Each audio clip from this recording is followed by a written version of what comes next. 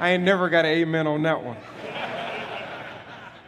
And they were tired of the cold. It was just too cold. And so the wife said, we need to move to something a little bit more warm and cozy. And so the husband said, you know what? I'm going to go to my meeting in Chicago.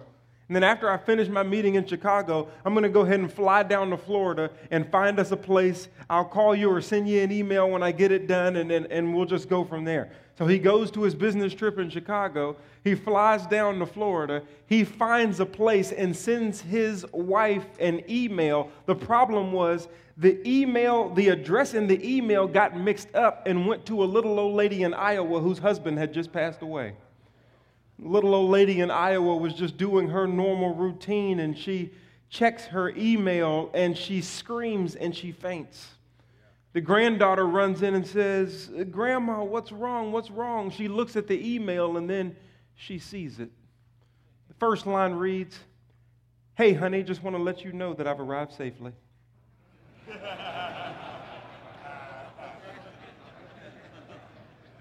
The second line reads, I can't wait for you to meet me down here tomorrow.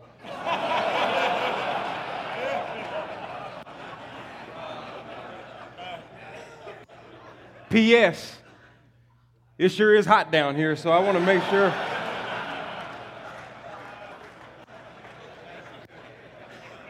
sure. This comes across clearly that you're paying attention, because you don't want to mess up a man's legacy. Okay? Because men are energized by how they live and what will be left behind. So I want to talk to you this morning about a man named Noah. You know him well. Noah is a beast now. God called him to build something. I want you to look at Genesis chapter 6, verse 14. And I'll get to this verse and really spell it out at the end of our time, but I want you to see what he was called to build. Genesis 6:14 simply says this: make yourself an ark of gopher wood. You shall make the ark with rooms. You shall cover it inside and out with pitch.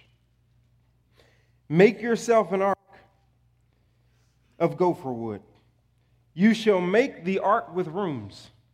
You shall cover it inside and out with pitch. That verse is a beast. You don't know why yet? We're going to get there in a second. Noah was a man, evidently, who was called to build. As men, I don't know if you know it or not, but we get stirred up when it comes to building or erecting something.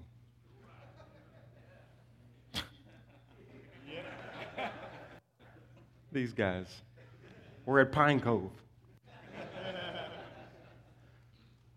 When it comes to building something, that's what we are called to. We are men. We want to build a life. We want to build a legacy. We want to build a career. We want to build a family. We want to build things up. Because that's what we are called to. That's what energizes us. Noah was a man who was called to build, but notice, he wasn't called to build for himself. He was called to build for the progression of the kingdom of God.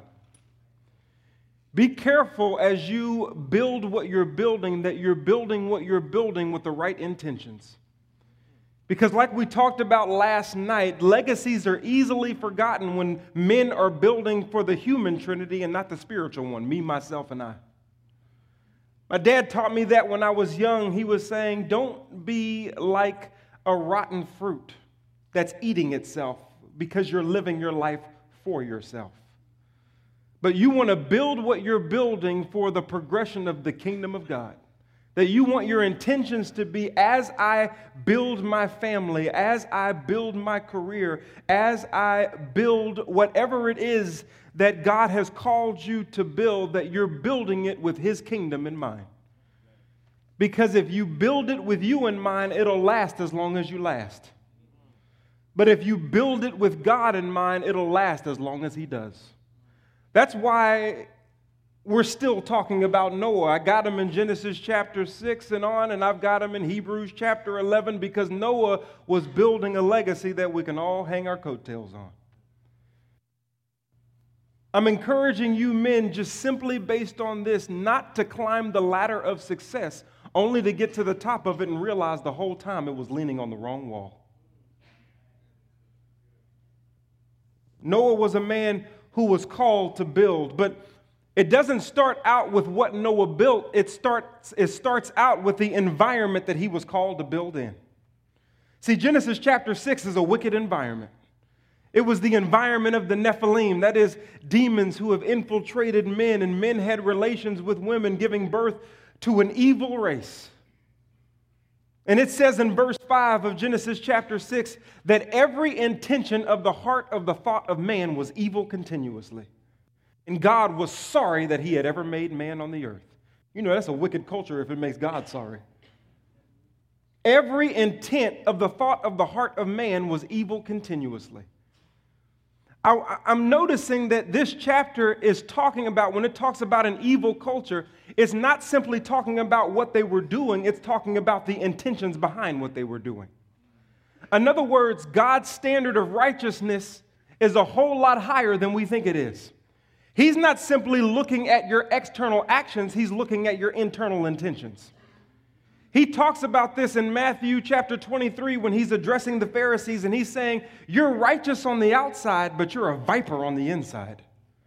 Because your heart and what you're doing are two totally different things. The problem we have with a whole lot of men is that they are religious in their activities, but they're snakes in their intentions. They love their wife religiously, but not literally. They react on their children instead of correcting their children. It may look the same, but it's not the same.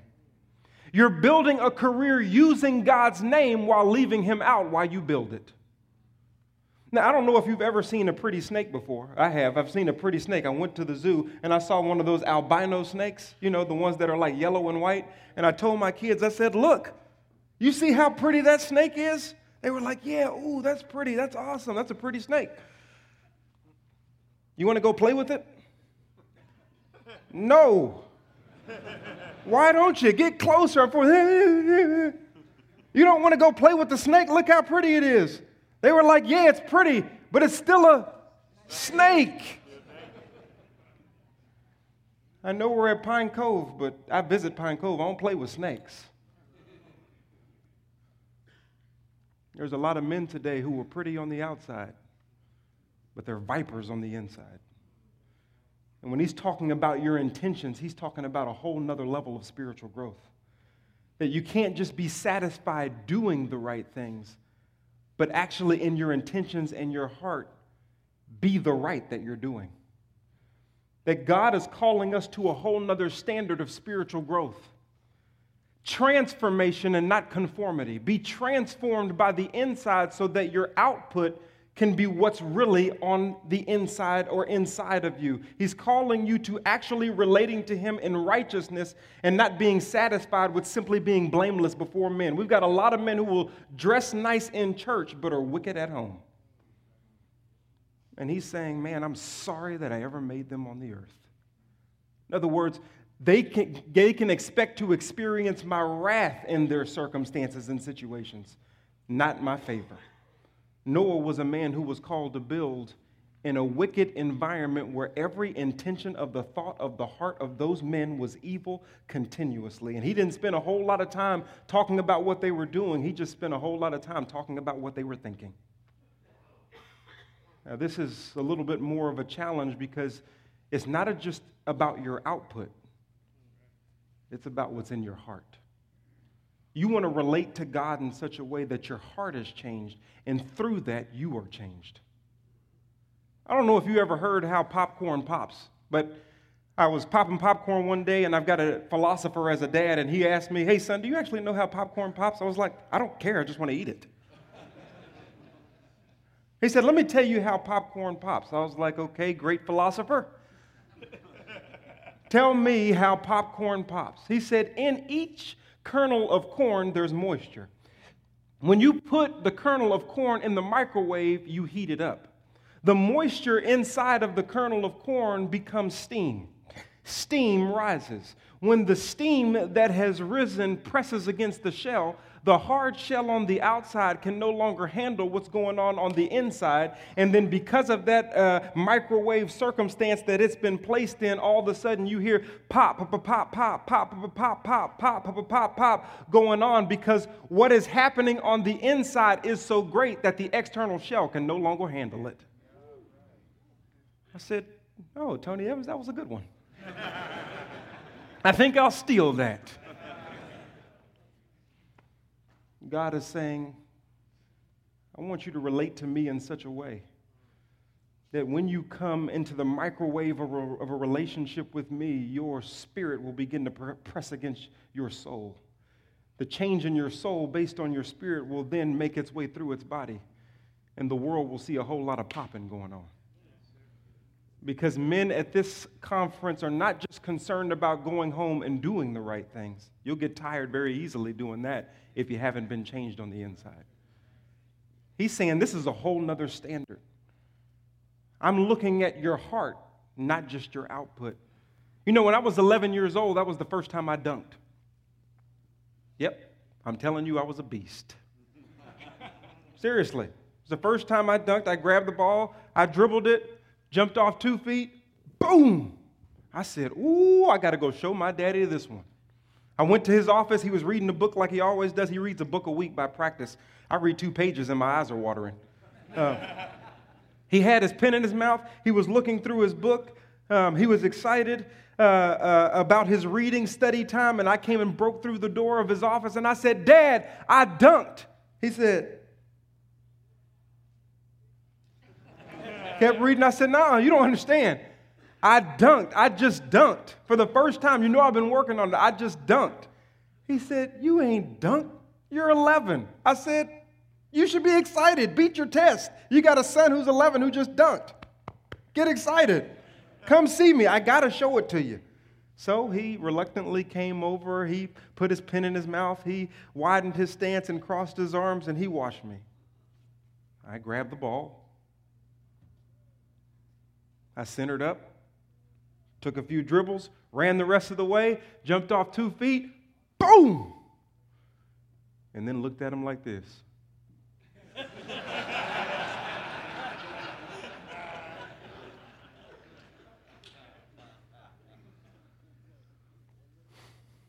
He was still standing there, not smiling, not happy, not clapping, not anything.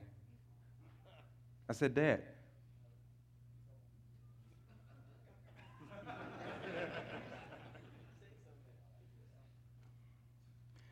Coach Pearson was in the gym, who was our gym manager. He said, "Coach, can you get the tools that are needed to take that goal from 6 feet to 10 feet?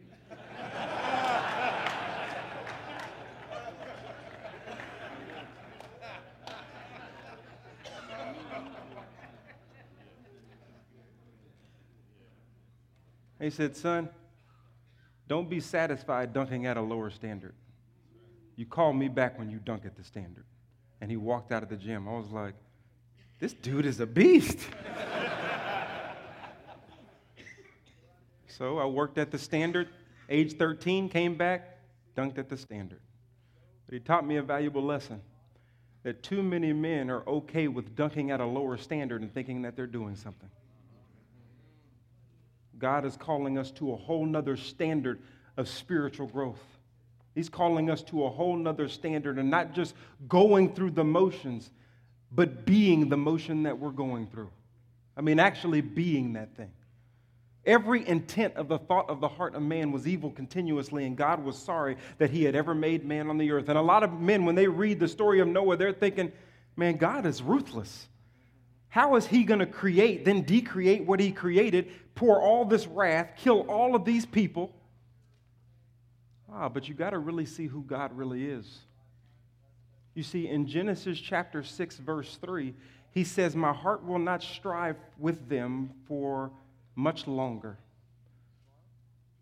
Yet I will give them 120 years. In other words, before wrath, there was always grace. He gave them 120 years to make a change. He gave them 120 years to notice what was being built. He gave them 120 years to get on the show. And always in the Bible, you will notice that grace precedes wrath. Men, right now, you're living in the time of grace, where you get to work on yourself as a man and build an environment that God is calling you to build. Because once that door closes, it's a wrap. There was always a rapture before there was judgment. You know, Thessalonians talks about the rapture and that the Christians will be taken out of here and then judgment comes. When Lot was taken out of Sodom and Gomorrah, he pulled them out and then judgment came. Noah, when he was building the ark, he pulled the righteous out and then judgment came. I hope you're building a righteous environment, and I hope you have met Jesus Christ so that he can pull you out before judgment comes. But while you do so, you're working on who you are as a man.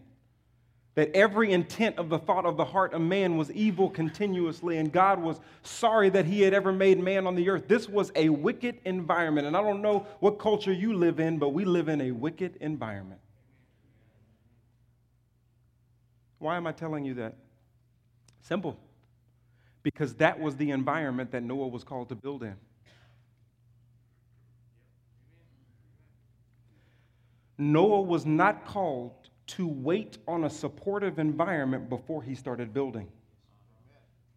Noah was called to build precisely because the environment was wicked. Yeah. So you can't sit in a counseling session with your wife and blame her for the reason why you're not being the man that God called you to be.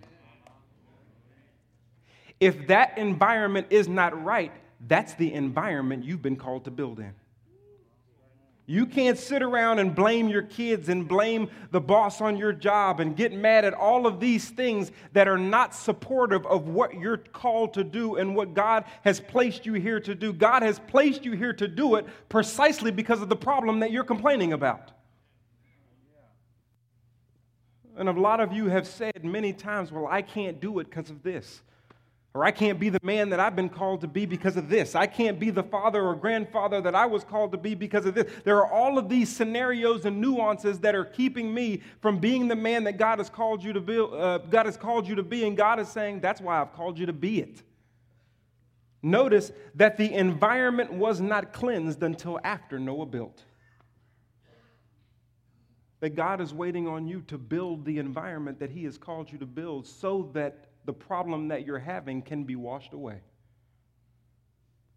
Noah was a man who was called to build. He was called to build in an unsupportive environment, and this was an environment that God was sorry that he ever had made men on the earth. I mean, it was a bad environment. There are a lot of nuances in this room, a lot of bad situations in this room. I know that people can look pretty on the outside, but if they just opened the door of that closet, a whole lot of stuff would fall out. But I want to encourage you that legacies, listen, there is no football player that makes it to the Hall of Fame because there was no defense.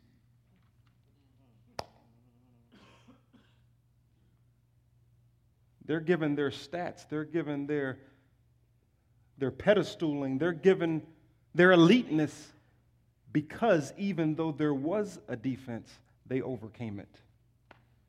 We have too many men that are complaining about the defense. And God is saying, man, run the play.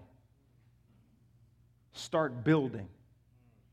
Complaining is not going to get you the legacy that you have been called to. But because of what you're complaining about, you should see an opportunity to start building something. Each man in this room has been called to build a family. You've been called to build a legacy. You've been called to build a career. You've been called to build a structure for the salvation of your family in a wicked environment. How do you do that? One of the things that my dad did, I want to give you a practical thing that I do now that was taught to me. He said, based on Psalm 128, that a man can lead his family for an hour to an hour and a half a day simply by being at the dinner table. It says, blessed is everyone in Psalm 128. It says, blessed is everyone who fears the Lord and who walks in his ways.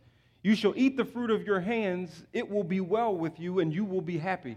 Your wife shall become a fruitful vine in your home, and your children like olive plants around your table. You know, in the Garden of Gethsemane, there are still olive trees that are pumping out olives over 2,000 years ago. You know why? Because their roots run deep. We have a generation of kids whose roots don't run deep. You know why? Because daddy ain't sitting at the table. Everybody off playing their own video games and looking at their iPads, and they got flat screens in their own bedrooms. Man, we weren't allowed to do that. We ain't had none of that. Well, it's a different time, but still, he wouldn't have done it today either. We were mad because we were missing our shows, and we were sitting there, and you'd think it was perfect. Man, I was throwing food. I was the youngest. I was making a ruckus around there. I was throwing food, pushing people around. I mean, I was just having fun at the dinner table. But Dad would make it a point to sit down Monday through Thursday. Friday, we would go out. He would sit down, and he would ask Priscilla, who are you dating? Who are you talking to? Who are your friends? He would get all in our business, which was his business because we lived in his house. And then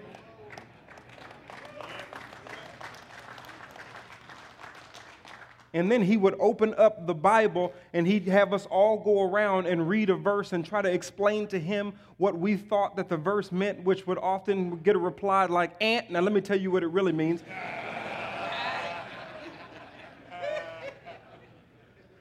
And he would explain that thing, and he would go around. Then he would have his devotional. Then on Tuesday, it was the same thing. On Wednesday, it was the same thing. We were annoyed as kids. That's the only thing we can talk about as adults.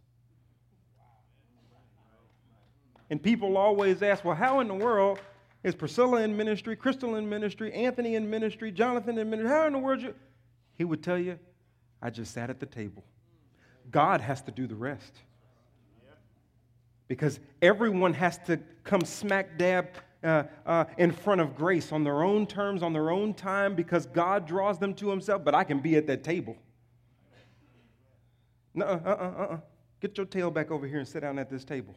Now, my mom would always cook the meals for two reasons, because my dad couldn't cook,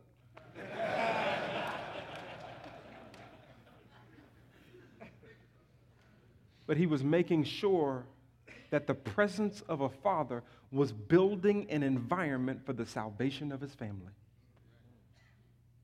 He worked a lot. He's Tony Evans. He was all over the place. He's flying all over the place. But I don't remember him not being there, even though a lot of times he was not there. Because he made a point to be at the table. We live in a generation now where young people's consciences don't beep. There's no... Back in the day, my dad would walk, he always talked about he'd walk through a metal detector. He'd walk through the metal detector with his keys in his pocket. Beep, beep, beep, beep, beep. Sometimes he'd fly. He'd walk through a metal detector with his keys in his pocket, and there would be no beep. He would just get through. You know why? Because magnetometers have different levels of sensitivity that they can be set at. We live in a generation of young people whose consciences don't beat because they've never been set by their fathers. They're building stuff. I mean, they got money, they got a career, they got a great job that they're excited about. All the while, the children are being raised as a generation who will not know the Lord. And you just built something that'll be washed away. And for those of you without children, it's still like Abraham, raised them in righteousness and justice so that I may bring about the promises. And he was called to do that with anyone under the sphere of his influence. If they touched him, they were circumcised, the Bible says. That is, coming under the covenant of God.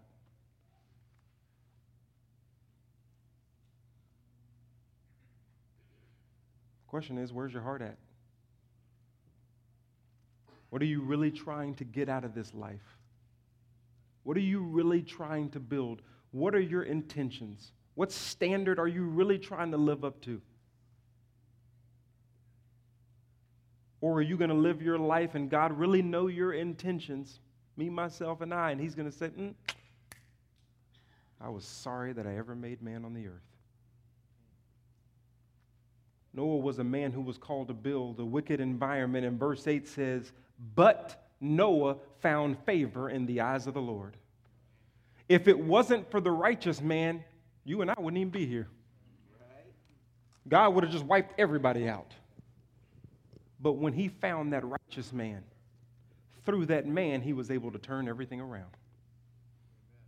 It's that but. A but is a contrast. That means that now what I'm about to say is different from what I just said. It's a contrast conjunction. Things are about to change now. I wonder if God looks at you and he sees a contrast from the things that he's sorry about.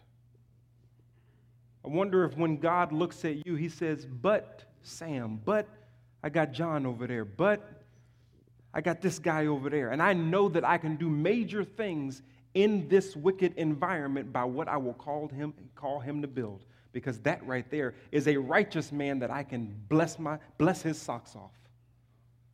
Noah found favor in the eyes of the Lord because he was a contrast. Verse 9 says, he was righteous, blameless, and he walked with God.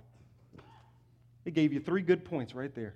He was righteous. That means he looked good to God internally. He was blameless. That means he looked good to men back and forth.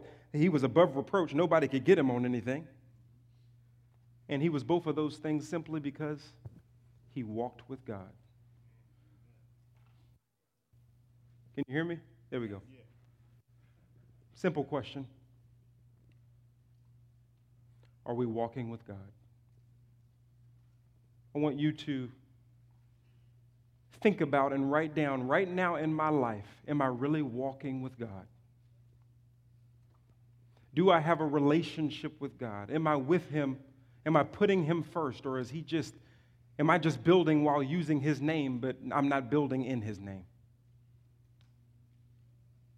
And then it says, after all of that evil environment, after all of that intentions and hearts and building where things are bad and kind of putting those things together, Noah, make yourself an ark of gopher wood. Watch this now. I want you to make this ark with rooms. And I want you to seal it inside and out with pitch. Has anybody been to Kentucky and seen the ark? I took my kids there. That thing is a beast, isn't it? It had plenty of rooms for anybody that wanted to get on it. And quite frankly, if I was a dude out in that culture and I saw those animals lining up 2 by 2, I'd be like, Sam, I'll see you later, buddy. I'm going to have to get on this boat because this don't make no sense. People ought to look at the men in this room and how we're building and how we're living and say, man, that don't make no sense. But whatever it is, how can I have it too? He said, make yourself an ark of gopher wood. You shall make it with rooms. You shall seal it inside and out with pitch. Why is this verse such a beast? Simple.